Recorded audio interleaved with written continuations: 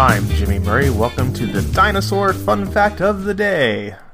Today's dinosaur is Camarasaurus. Camarasaurus is among the most common and frequently well-preserved sauropod dinosaurs uncovered.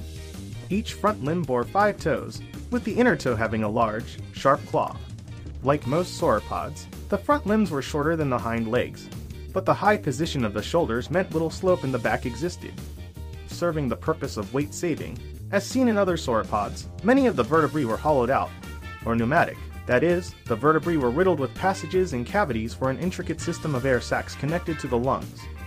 This feature was little understood at the time Camarasaurus was discovered, but its structure was the inspiration for the creature's name, meaning chambered lizard. The neck and counterbalancing tail were shorter than usual for a sauropod of this size. Camarasaurus, like certain other sauropods, had an enlargement of the spinal cord near the hips. Paleontologists originally believed this to be a second brain, perhaps necessary to coordinate such a huge creature.